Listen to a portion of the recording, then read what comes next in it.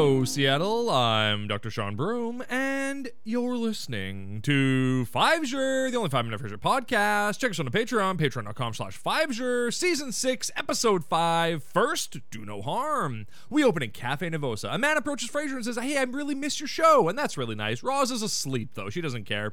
I don't know. I heard this new mom haircut is not working for me, Roz. You gotta go back to your old style. Ponytails, I don't know, longer hair. Look better on you. Whatever, it's fine. It's the 90s. Everyone's going for the Rachel. It's fine.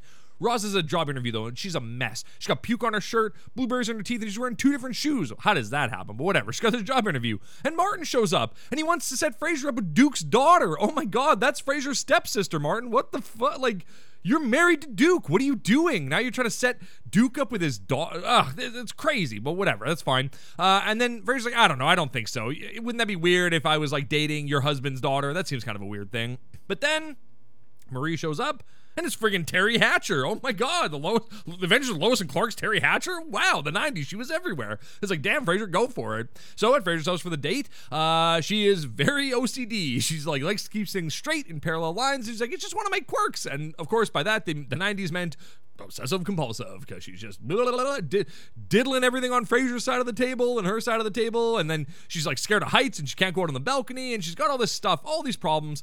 And Martin comes home, and she's like, oh, join us for dessert, Martin. And he's like, oh, no thanks, I had the creme brulee for lunch. I was so proud of Frasier when he brought that blowtorch home, but then I saw what he was using it for, and I was like, my son's a queer. And it's like, Jesus, Martin, calm down. Oh my God. So after the date, Frasier's like, hey, I'd love to know if I could see you again sometime. She's like, well, you're good at picking up signals. What do you think of this? And she kisses him on the lips, and he goes, well, I hope you have a nice life. And now, damn, Frasier, you're gonna get friggin' laid, bro.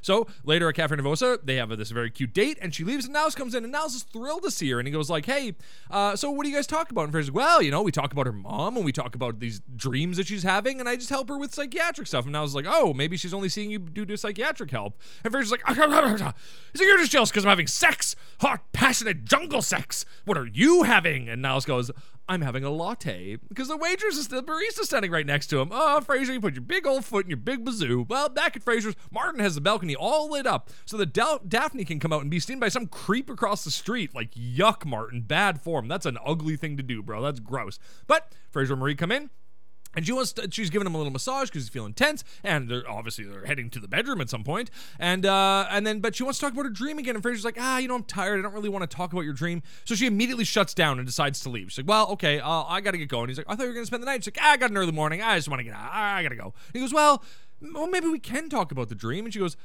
okay, yeah, sure, that's great. Sits down and comes back to talk, and it's like, Jesus. So the next day at Cafe Nervosa, Roz is there, and her baby Alice said her first word. It was either ma or moo, because she's got a little cow. Also, now Roz isn't breastfeeding anymore, so she can drink coffee again, and she's bugging out on coffee right now, which, fair enough. She, runs out of there. Niles comes in. Frasier broke up with Marie last night. He realized that Niles was right, and she just wanted free therapy, and then Niles is like, well, that might be why she's interested in you now, but she might develop things for you later, and if you're enjoying yourself with her, why not? Why would you break up with her? And Frasier's like, well, God damn it, what do you mean? I gotta go win her back. So he storms out and to go win her back. He's an idiot. So back at home, Frasier's talking to Martin about getting back with Marie, and Martin's like, I'm really glad that you got back with Marie. There's something I get from Duke that I don't want, I wouldn't want it to affect my relationship with Duke, my marriage to Duke. There's something I get from Duke that I don't get from anyone else. And Frasier's like, yeah, Seahawks tickets. And Martin's like, yeah, and don't think that SOB wasn't going to retract that offer. Remember yesterday when I was talking about how the son of a bitch is in play now on the show? SOB, there it is.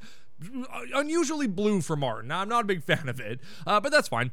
So Marie and Frasier are back together, and Niles suggested that Frasier likes her because he can stretch his psychiatric muscles, and it's like, oh no, and oh, that's terrible. So Frasier's now conflicted because he likes Marie, but he's not sure if he likes her because he gets to be a psychiatrist. What did I say at the start of the season? Frasier should have opened a private practice again, but whatever, it's fine. Hey baby, I hear the blues are calling, tossed salads and scrambled eggs. Oh my. And maybe I seem a bit confused. Yeah, maybe, but I got you pegged. Martin's on the phone with Duke at one point, and but I don't know what to do with those tossed salads and scrambled eggs. They're calling again. Frasier wakes up with Marie, who gives a shit, but Martin's on the phone with Duke, and he's like, hey, wouldn't it be crazy if we became in-laws? Married and in-laws? What a crazy life that would be. I love you, Duke. You're my best friend and my husband. I love you forever. I cherish our marriage.